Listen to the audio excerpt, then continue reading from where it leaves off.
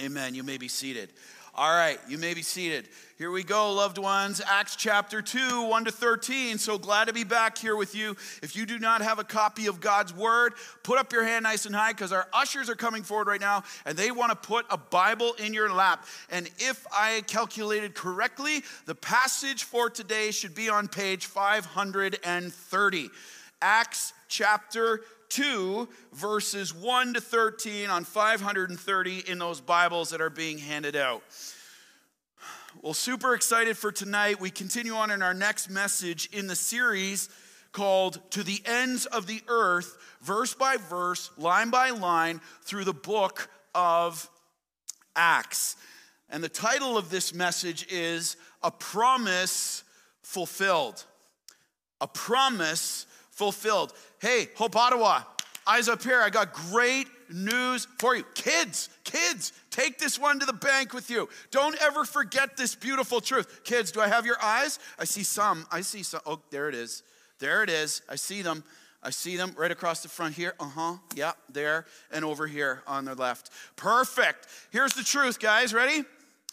Repeat after me. God always keeps his promises.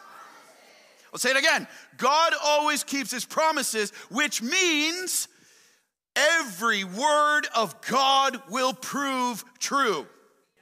There is not one word out of God's word that will not prove true.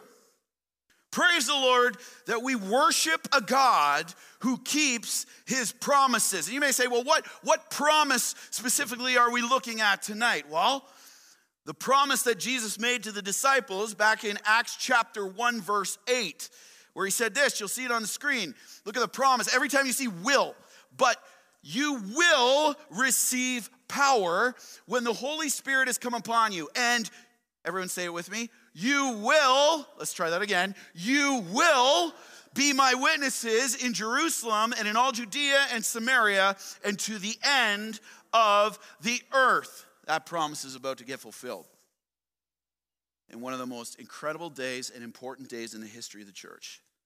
And if you are a follower of Jesus Christ, if you've repented of your sin and trusted in him alone as your Lord and Savior, this is one of the most important days in our family history. No question.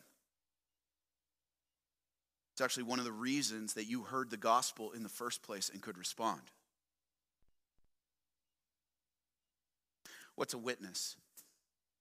If you've been tracking with us through chapter 1 so far of the book of Acts, you will know that it is one who testifies to the person and work of Jesus Christ. One who declares who Jesus is, the Son of God, the Son of Man, came to earth, incarnate in flesh, through a virgin's womb, lived a perfect life for 33 years, paid the penalty for our sin on the cross, the sin that you and I are born with and have inherited guilt before the Lord and can never be good enough to save ourselves.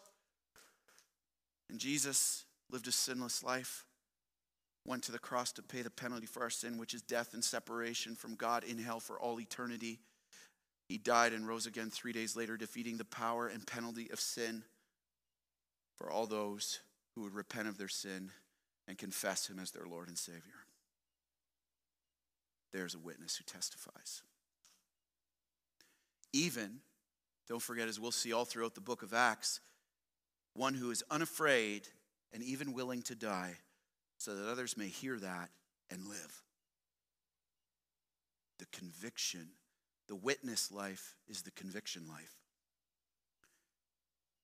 Let's get our context today. Here we are 10 days after Jesus' ascension. Remember, he's been on the Mount of Olives with his disciples 10 days ago, and he ascended up to heaven.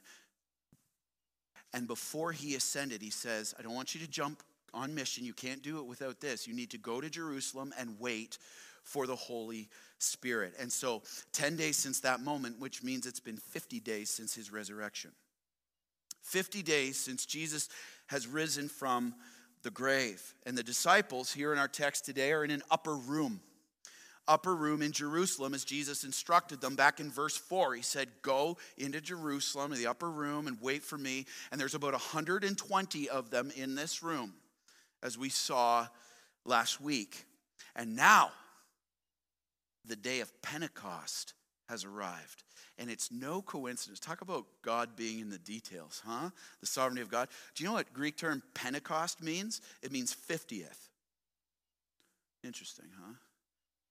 It's 50 days, and it is one of 3 major festivals each year in the Jewish calendar. Pentecost is called a pilgrimage festival, where Jewish males, 12 plus from all over the world, would pilgrimage to Jerusalem for this one-day festival to worship the Lord on behalf of their families. And it's a one-day festival to celebrate the end of what's called the wheat harvest. Now you think, well, we harvest wheat all the time over here. Yeah, they're in a desert. So if you can harvest wheat in the middle of a desert, you better be thanking God for that, because that's God's provision. All right, so that's why it's a very big deal. All right, and it happens in May and June every year. May, June, I think next year is like June 4th, I believe it is. And it is 7 weeks or 50 days after the Passover. Remember, the Passover is when Jesus was crucified, and then he rose again, and so it's 50 days after that. And Pentecost, hey, love this, again, God in the details. Pentecost is also called the Feast of Harvest. And that's so cool. We're going to see when we get to Peter's sermon at Pentecost, the next message, there's a different kind of harvest going on. There's a harvest of 3,000 souls. That's about to happen on this day. Awesome. Who can stop our God, huh? And so we have to realize this, loved ones. This is one of the most important days in the history of the church. Why? Because Pentecost signaled the inauguration of God's new, get this, it signaled the inauguration of God's new blessing of power and presence into his church through the giving of the Holy Spirit. He's pouring out the Spirit, inaugurating a new blessing of power and presence. And it marks, here's what Pentecost marks, ready? Why it's so important. It marks the transition between the people of God in the old covenant to the people of God in the new covenant, which is the church. This is the transition moment of that. Now, I want to address something here. When you saw Acts 2, maybe in our e-news this week, and you hear Pentecost and pouring out a Spirit, you may hear speaking in tongues, like we'll talk through tonight, by God's grace.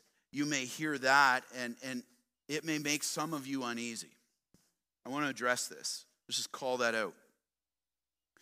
It may make some of you uneasy.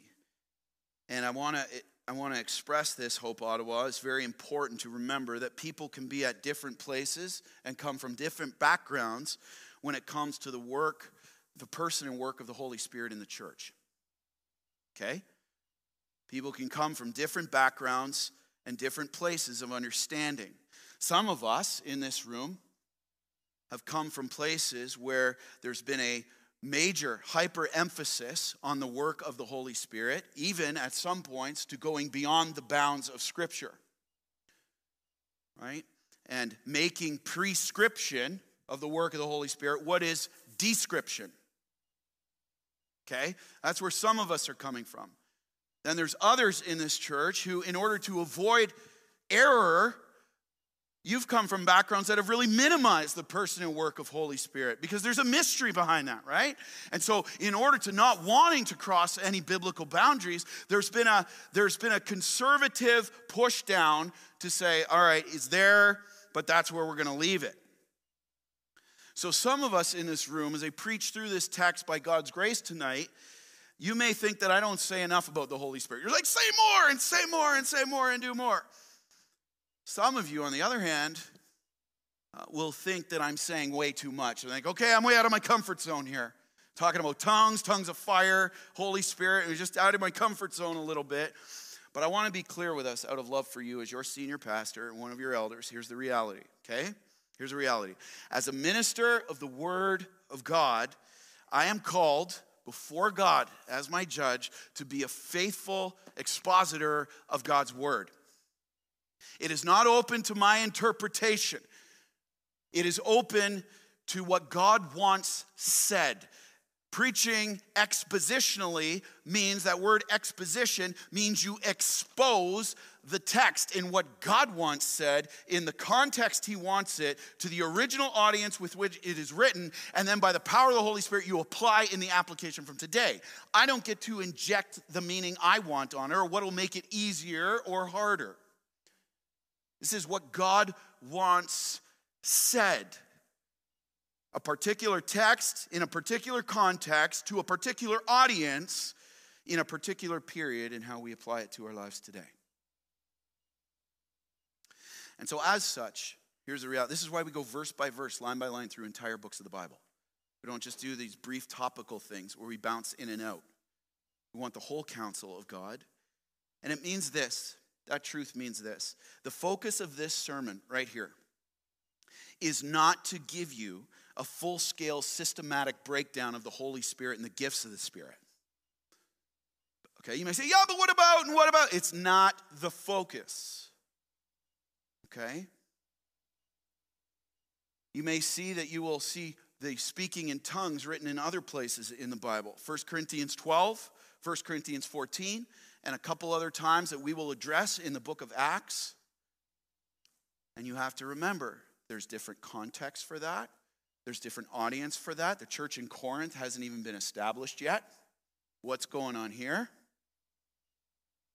And by God's grace, I would love to preach through 1 Corinthians, and we will address that by God's grace in the Lord's time.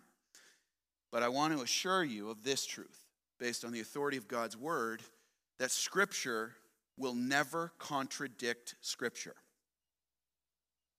Any other text on the speaking in tongues is not going to contradict what's going on here today. All right? That's very, very key to remember. Scripture will not contradict Scripture. And so rather, for tonight, the focus of this sermon is to have God's word teach us about what he's declaring about the Holy Spirit and the gifts of the Holy Spirit, specifically speaking in tongues, right here in this text, to the early church during this transition period. The inbreaking of God's kingdom to the world. The church being established and the disciples being empowered specifically for witness. And so regardless of where you come from, backgrounds, so thankful you're here. Regardless of what you have learned in the past about speaking in tongues, here's the reality in the work of the Holy Spirit. I think we can agree on this truth. We must agree on it, and it's right here. It's the big idea for our text today. You'll see it on the screen. Write it down. The Holy Spirit is God's gift to the church.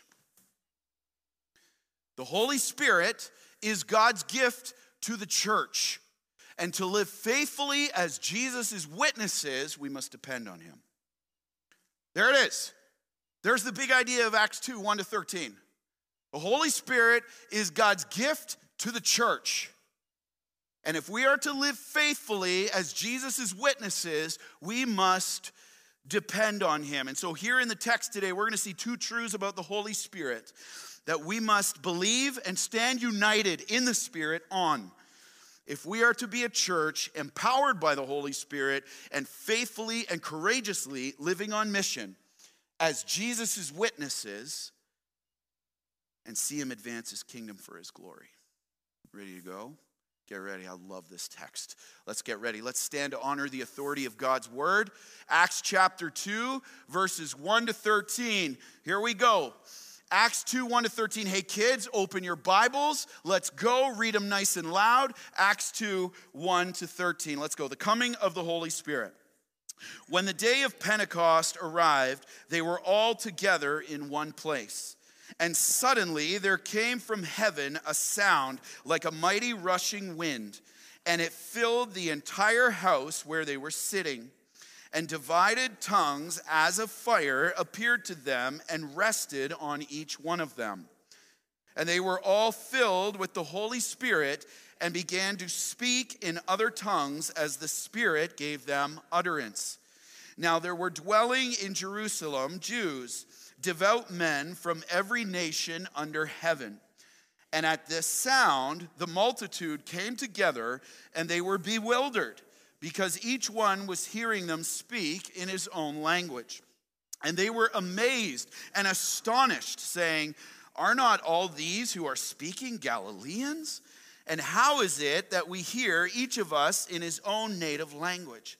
Parthians and Medes and Elamites and residents of Mesopotamia, Judea and Cappadocia, Pontus and Asia, Phrygia, Pamphylia, Egypt, and the parts of Libya belonging to Cyrene, and visitors from Rome, both Jews and proselytes, Cretans and Arabians.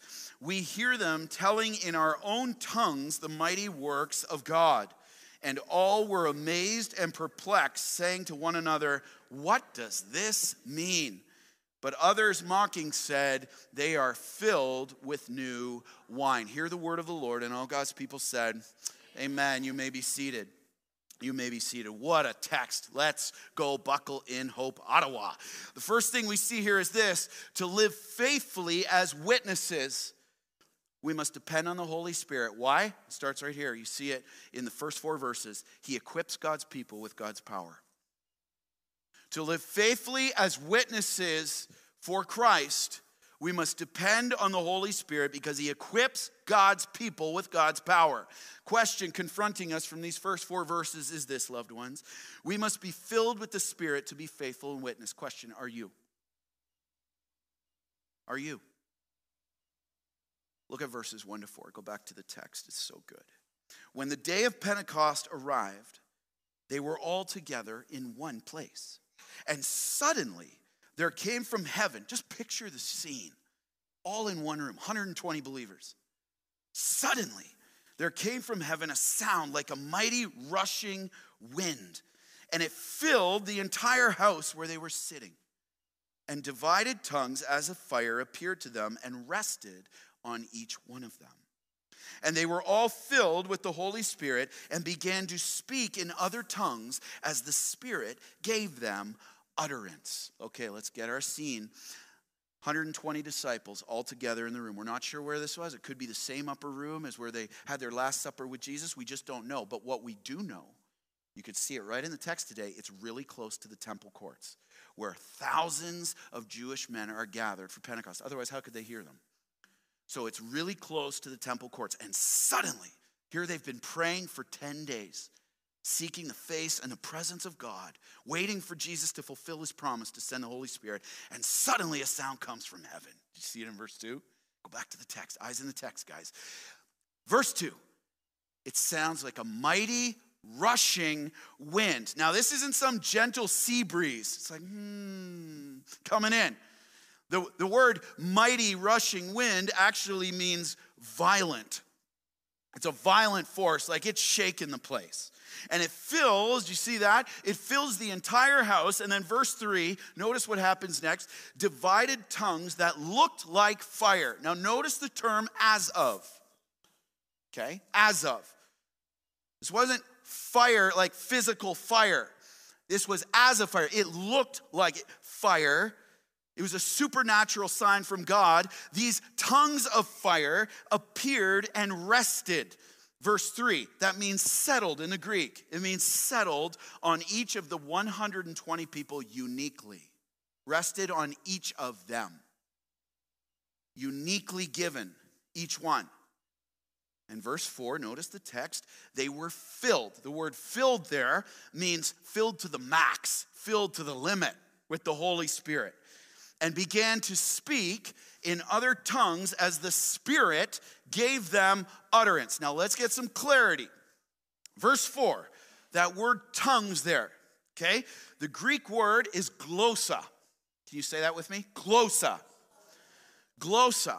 And it means language or nation. The language of a nation. What it means is this. An actual human language used by a particular people group in distinction from other languages or nations.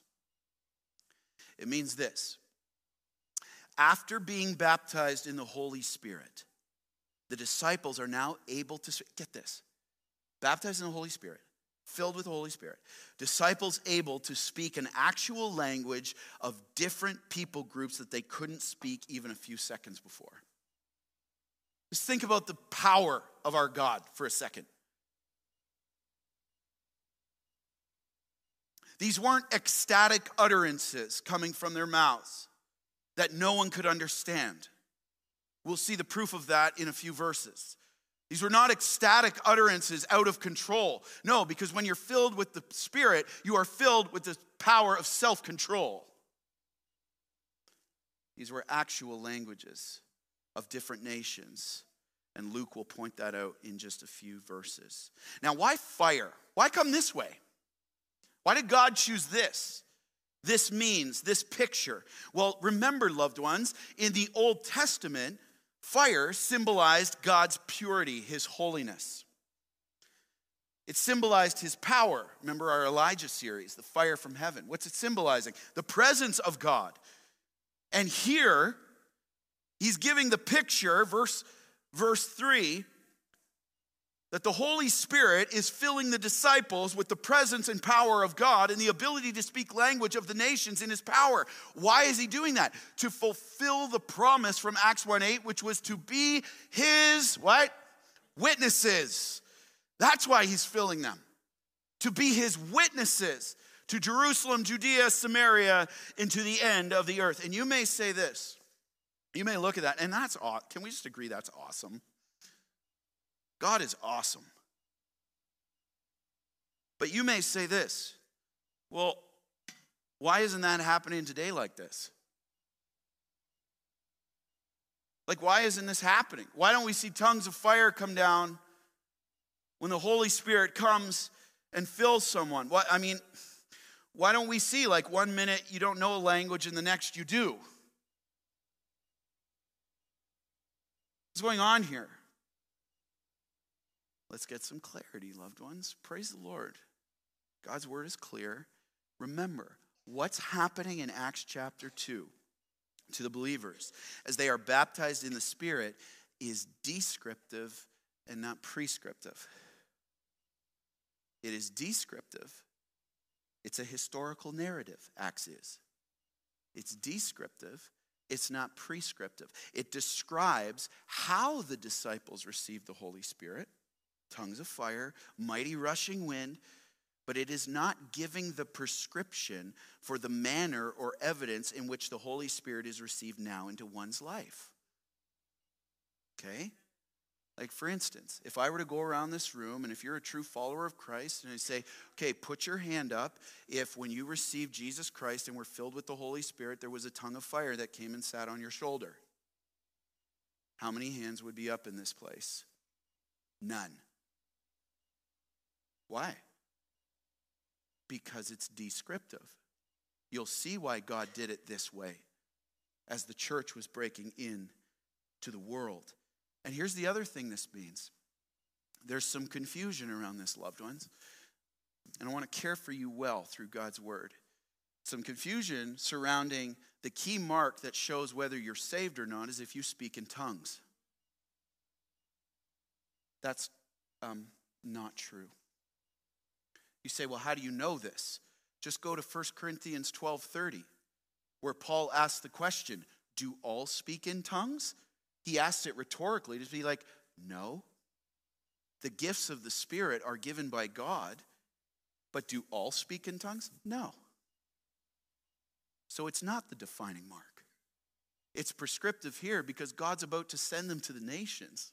It's descriptive. It's describing what has happened and how he equipped them. So let's recall this. The disciples here were living in a time of transition. Don't forget this. Context is key between the old and new covenant.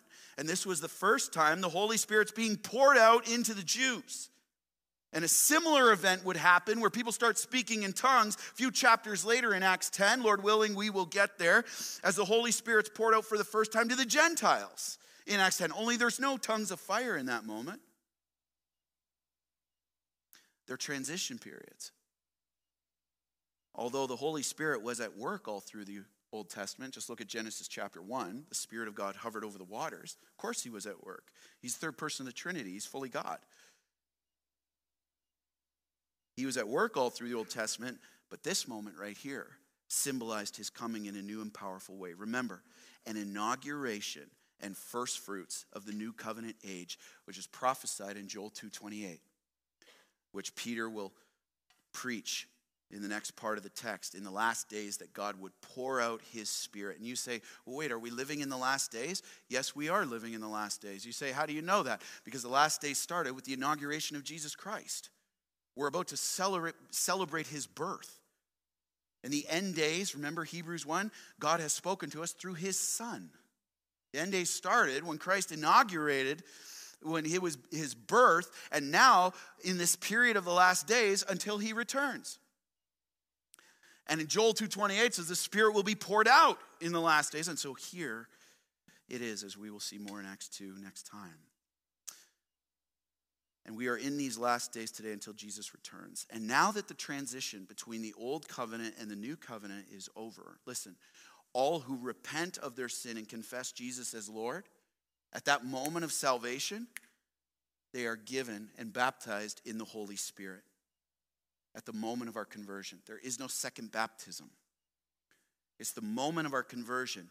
We get all of him. You say, how do you know this? Well, if you flip over to 2 Corinthians 1:22, it says the Holy Spirit is the seal and guarantee of our salvation. There's no second baptism. Ephesians 4:5, one Lord, one faith, one baptism. One baptism. So why are we giving him? The same reason the disciples were giving him here. You'll see it on the screen. Because the mission of God can only be accomplished by the power of God. That's it. The mission of God to make disciples of all nations cannot be accomplished on your strength or mine, but only in the power of God. And the Holy Spirit empowers God's people with God's power. So here's what it means for us. Application. We must be filled with the Spirit to be faithful in witness. Are you? And if you're here and you've never confessed Jesus Christ as your personal Savior, I want to be very clear and very loving with you. You are not filled with the Holy Spirit. You can't be. Because the Holy Spirit is only given through salvation, in Christ alone, by faith, in repentance and faith. Believing that Jesus Christ, Son of God and Son of Man, came to earth, lived a perfect life, not sinning once, went to the cross and paid the penalty for your sin and mine, died, was buried for 3 days. He paid the penalty that you and I deserved, took the wrath of God, drank the cup of God's wrath, rose again 3 days later, defeating the power and penalty of sin for those who would believe in him. Now, through repentance and faith, in Christ alone, as the only Messiah, are you saved. Acts 4:12, there is no other name given among men by which we must be saved than the name of Jesus Christ. And at that moment of conversion, you are filled with the Holy Spirit and you get all of him. And he is the guarantee of your salvation, and you cannot lose your salvation. Praise the Lord. Praise the Lord. And so that is your first step. If you are here and you've never made that decision to follow Christ, that is your first step. And you will be filled with the Holy Spirit. Now, believers, you may say this. Well, wait a second. You just said I need to be filled with the Holy Spirit. Aren't I already filled with the Holy Spirit upon salvation? Don't I already have all of them? True. You are filled with the Holy Spirit at salvation. However, even though we receive all of the Holy Spirit at that moment, we must continually be filled by him for his power to be at work in us, empowering us to live as Christ's witnesses in both demonstration and declaration. You say, you got something to back that up? Yeah, you bet I do. Look at the screen, Ephesians 5:18. It says this. Paul writes, he says, and don't get drunk with wine, for that is debauchery, but be filled with the Spirit. The term be filled there, the Greek term is an active imperative. It's an active command. It means be being filled again and again and again and again. Be being filled with the Spirit. Okay, here's the picture Paul's using in Ephesians 5. You'll see it on the screen. Any of you like sailing? Who here likes sailing? Anyone like sailing? Oh, this is not a sailing crowd. Okay, how about this? How about this? Anyone ever tried windsurfing? Anyone? Oh boy, we're sinking here. So here's the thing. Here's the thing. We've got sailing. Picture this. The picture he's using is be filled with the Spirit. It means wind in the sails. Wind in the sails. And it's a picture of a sailboat. Now listen. No wind, no power. There's no wind. There's no power. You're not moving in that boat. No wind, no power.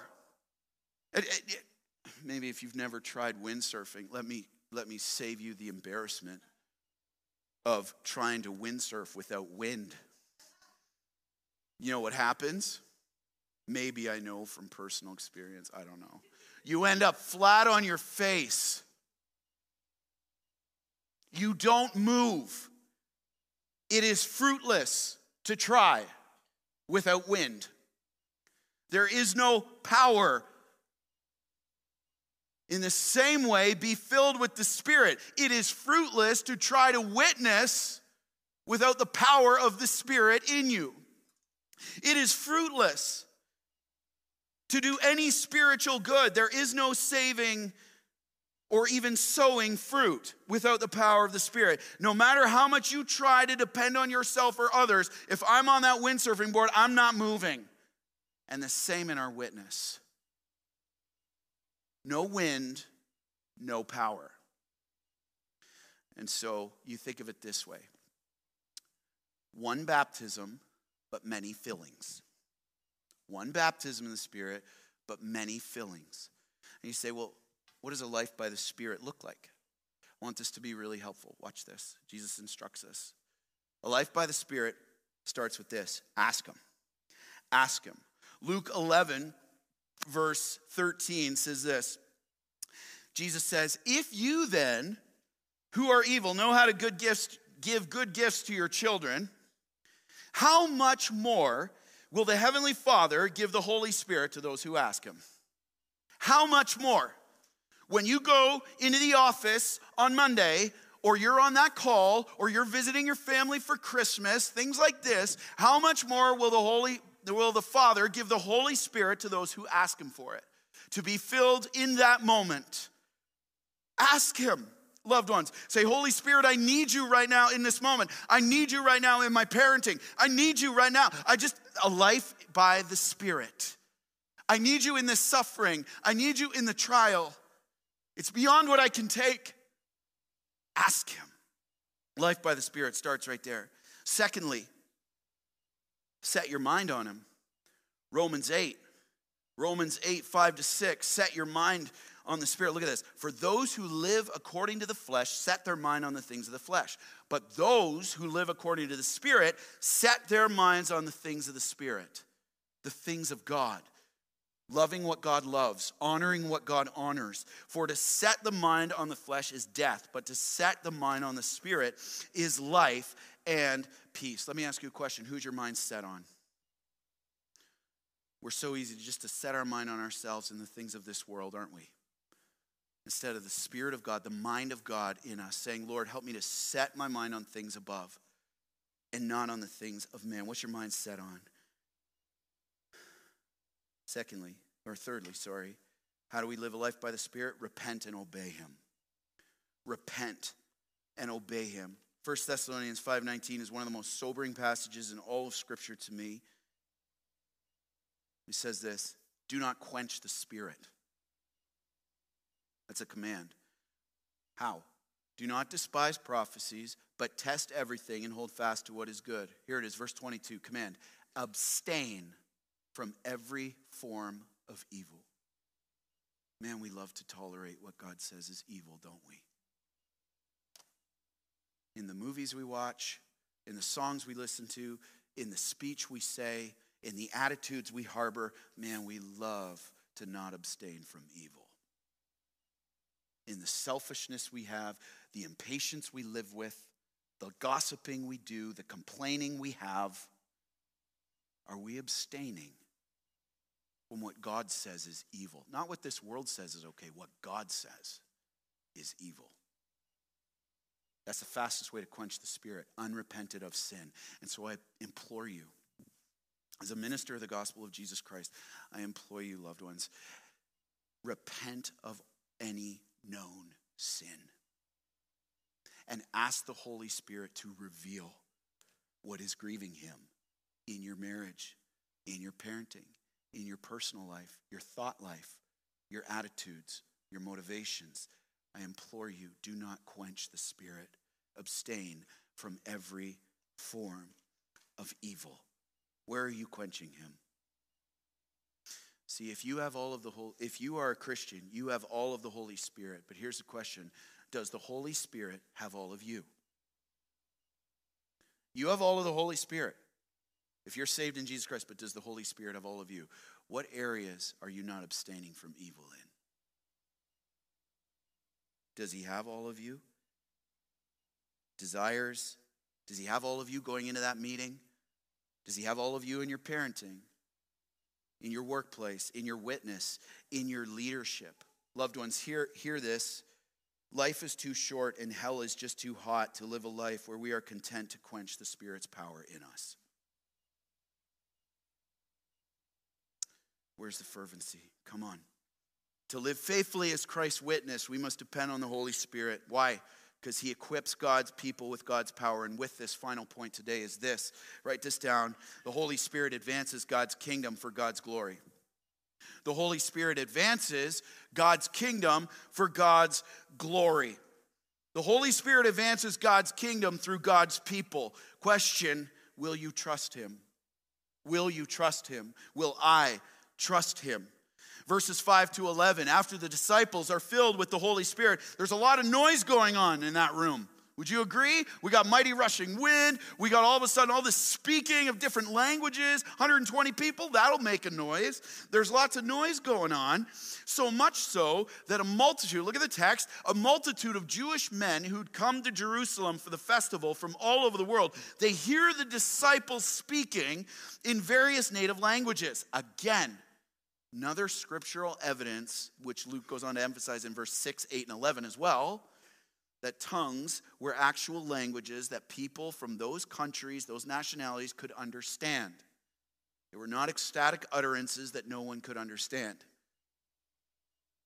And notice the response of the men. They are bewildered, verse 6. Just like mind blown bewilderment. It means baffled and thrown into confusion. It's like, what's going on? I'm hearing all this stuff. I'm understanding what they're saying. What is happening here?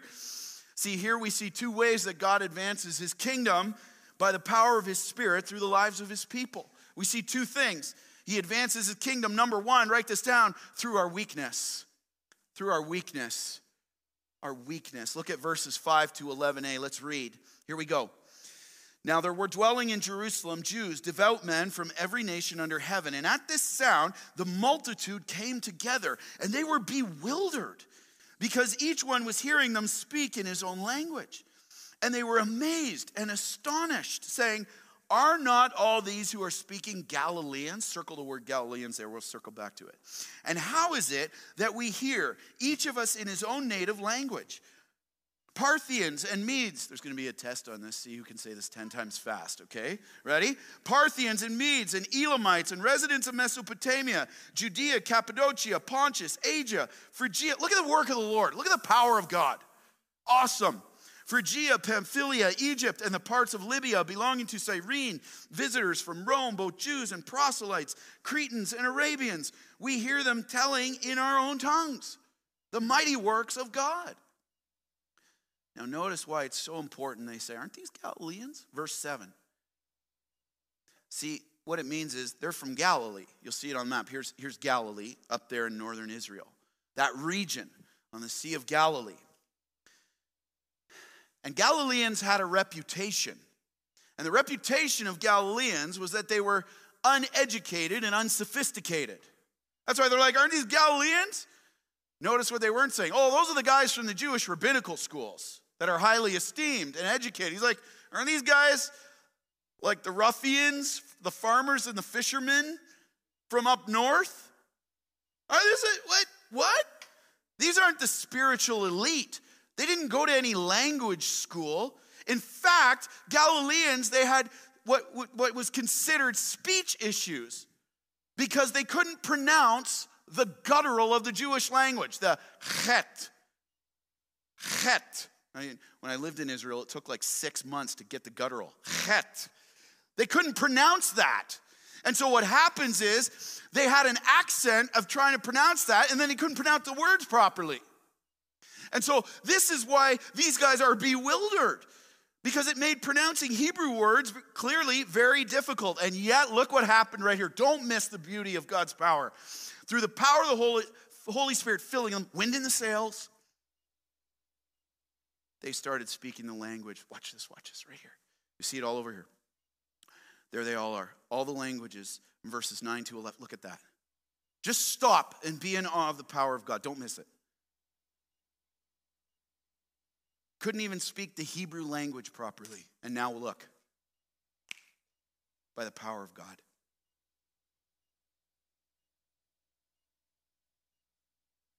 Covered the entire known world in a second. Don't miss it. Who's like our God? Does that fill you, if you're saved in Jesus Christ, does that fill you with some confidence going into that Monday morning work meeting? When you talk to your neighbor tomorrow, or when you pass out a Christmas Eve invite, you think, look at. Parthians, Medes, Elamites. You know what that is? Modern day Iran. Galileans start speaking Persian. Look, but watch this. Watch this. Mesopotamia. You know what that is? Modern day Iraq. Covered. The stutterers. The ones not gifted with language. Watch this. Judea, that's the nation of Israel. No stuttering now. No stuttering now. Here's another one. Cappadocia, Pontus, Asia, Phrygia, Pamphylia. You know what that is? Modern day Turkey. See right there. Asia Minor, modern day Turkey. Egypt, parts of Libya. What's that? North Africa, got it covered. The farmers, the fishers. We're heading to Libya. Here's another one. Rome, the farthest you could go at the time of the known world. It says Jews and proselytes from Rome. The Jewish people living in Rome, but also the proselytes. You say, what's a proselyte? That's a Gentile conversion to Judaism. A Gentile who's converted to Judaism from Rome. What are they speaking? Italian.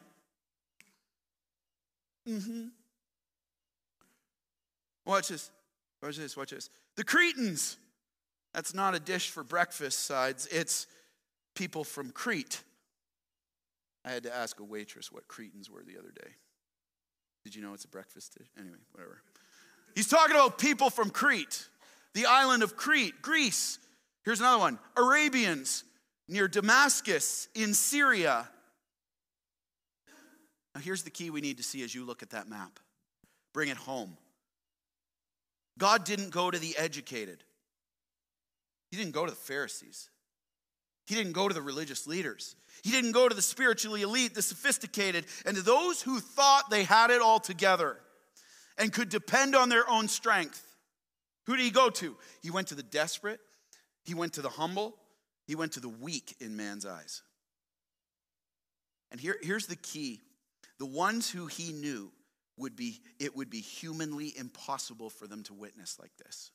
That's who God went to. Humanly impossible for you to do this. I'm going to you. I'm going to you. And here's the key we need to see from this. And I hope you're so encouraged as I was this week. You may not feel, loved one, you may not feel strong when it comes to living out your mandate to live as witnesses for Jesus Christ. Has anyone ever felt scared when you think about witnessing? A little fearful? Yeah, let's be honest, we're in church. We can't lie. Fearful, a little intimidated maybe. Yeah. What are they going to say? What's it going to mean for the job? What's all this? I don't have the words to speak. What if they reject me? I can't convince it. Listen, yet know this, right from this text. You'll see it on the screen. In God's kingdom, your weakness is not a detriment to your witness. It is essential. Boom! Pentecost. In God's kingdom, your weakness is not a detriment to your witness. It is essential so that everyone knows that the power belongs to God. Boom! When that life gets turned, when that heart of stone is replaced with a heart of flesh, when the veil gets lifted and scales fall off the eyes, there's no way you and I can take credit for that. We're not smart enough. We're not advanced enough. We don't have all our little arguments all laid out. That's a work of God and God alone. Weakness is not a detriment to your witness. It is essential. You say, God, what am I going to say? That's up to him. God's not looking for ability. He's looking for availability. Will you make yourself available? 120 little ruffians in the upper room. He's about to change the world. Weakness is not fatal, loved one. It is essential. God will always draw near to the desperate, the dependent, to those who know they need his power and call on his name and not rely on their own strength or other things beside him. If I could sum it up, I'd say God's hand is always on the humble, but his hand is against the proud. Those resting in their own strength, I got this, I got that. God's like, you sit down. Lord, break us of our pride. Amen? Amen. Because this way everyone knows who gets the glory. 2 Corinthians 12:9. My power is made perfect in your weakness. So where do you need to repent of self-reliance in your witness and humble yourself before the Lord? Say, Holy Spirit, fill me. Repent of my fear of man and thinking I had to be the one to convince them. And thinking that I wouldn't have the right words. You're right, you wouldn't. That's why you need the Spirit. Secondly, we see here as we close out, God advances his kingdom through weakness, but also through declaration, through our witness. Notice this? So they got filled with the Spirit. They still had to do something with him. Right? Watch this. 11b again. Both Jews and proselytes, Cretans and Arabians, we hear them telling in our own tongues the mighty works of God. And all were amazed and perplexed, saying to one another, what does this mean? But others mocking said, they're filled with new wine. Means they're drunk. Those guys are just drunk in that upper room. What's going on there? See, question for you. Did you catch it from the text? What was it the disciples were declaring as they witnessed in the power of the Holy Spirit? Did you get it? What were they declaring? The mighty works of God. They were declaring what God had done for the glory of God. They were not declaring themselves. They were not declaring their accomplishments, but they were declaring the mighty works of God. How God had worked in the past, in the Old Testament, how he was still working through Jesus Christ. It was their declaration of praise. And here's the key we need to see from this. Spirit-empowered witness, get this, Spirit-empowered witness always has God's glory as the goal and not our own. How do you know you're witnessing in the Spirit? It has God's glory as the goal and not you. You're more concerned about the reputation of Christ instead of the reputation of self. There's a Spirit-empowered witness. God's glory is the goal, not our own. It declares boldly and courageously of God's saving work through Jesus Christ to the world around it to see his reputation and kingdom advance as people respond to the gospel and are saved in Christ through the power of the Spirit. Recall, this is the mission of the Holy Spirit. John 16:14. Glorify Christ and never distract from him. And so, amazing. Just live in the text. Put the map back up. Eyes up on the map. Watch this. Just amazing. Look at that. Through the power of the Holy Spirit, God took 120 weak, outcast Galileans. And for the first time in history, watch this, he took the gospel global in advancing his kingdom and declared that look what he's declaring right here in that upper room. The gospel was for the nations. The gospel is for the nations. I love how one commentator put this, Tony Merida. He said this, Pentecost is a little foretaste, awesome, eternal perspective, of the global multitude that will one day unite in the praise to the Lamb and gives us a foretaste right here of heaven's culture, of God-given unity amid beautiful diversity.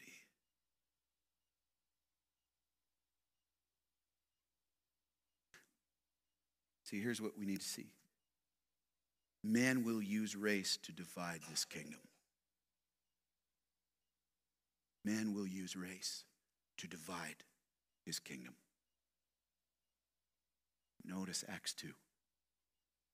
God will always use race to unite and advance his kingdom for his glory. It is beautiful in his sight. Don't believe me? Okay, I want to challenge you to do this. Just look around this room. Just look. Go ahead.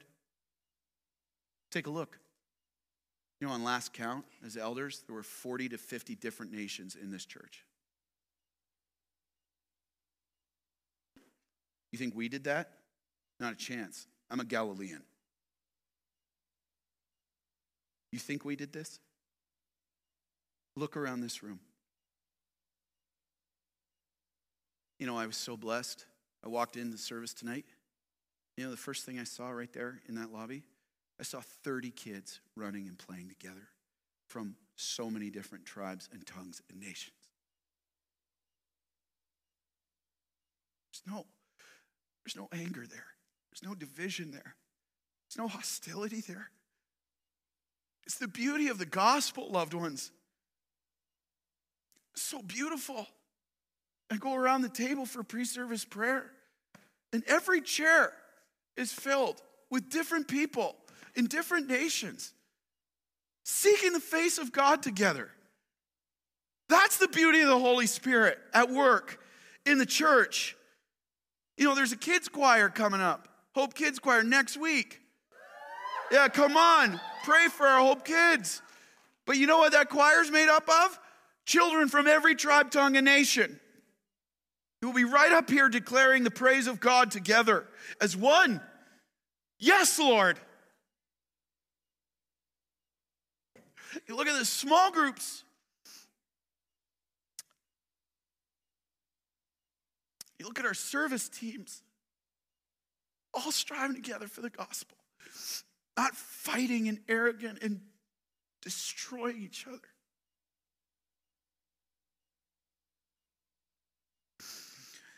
And isn't it, loved ones, it hit me this morning. Sorry.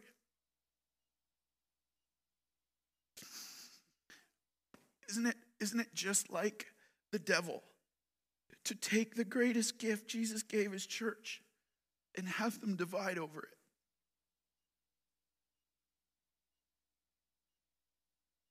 Look at the beauty of the Spirit.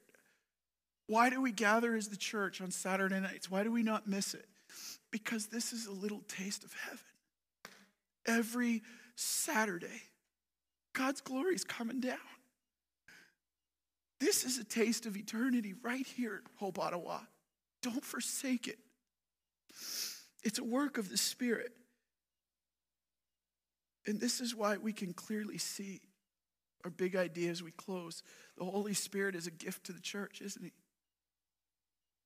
And to live faithfully as Jesus' witnesses, we must depend on him. Jesus says, this is how they will know. The world will know you're mine, through your unity and love for one another. Because you don't see this in the world. You see anger, hostility. You do not see this. See, the Holy Spirit will advance God's kingdom through witness. Will we trust him? As we go forth this week, hey, y'all got one of these Christmas invites? Yeah, bring it on. Hold them up. Bring them on. Love it. Way to go, kids. Love seeing it. Bring them up. Invite. Saturate your workplaces, your neighborhoods. Don't be afraid. Give them out. Leave it in the hands of God what he decides to do with them. Will we be a church? Will we be singles and families committed to live as Christ's witnesses in his power of the Holy Spirit to a lost world crying out? Will we live dependent, humble, weak, and yet bold and fervent, trusting that God will equip us with his power through the Spirit and advance God's kingdom for his glory. You in, church? You in? Let's go. Let's pray.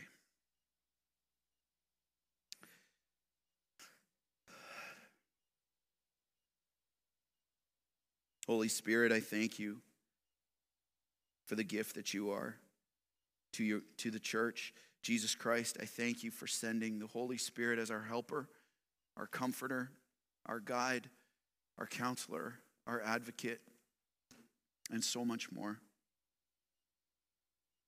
Lord, thank you for the beauty of your church. I just thank you for your church. So often we just complain about your church. It's so beautiful.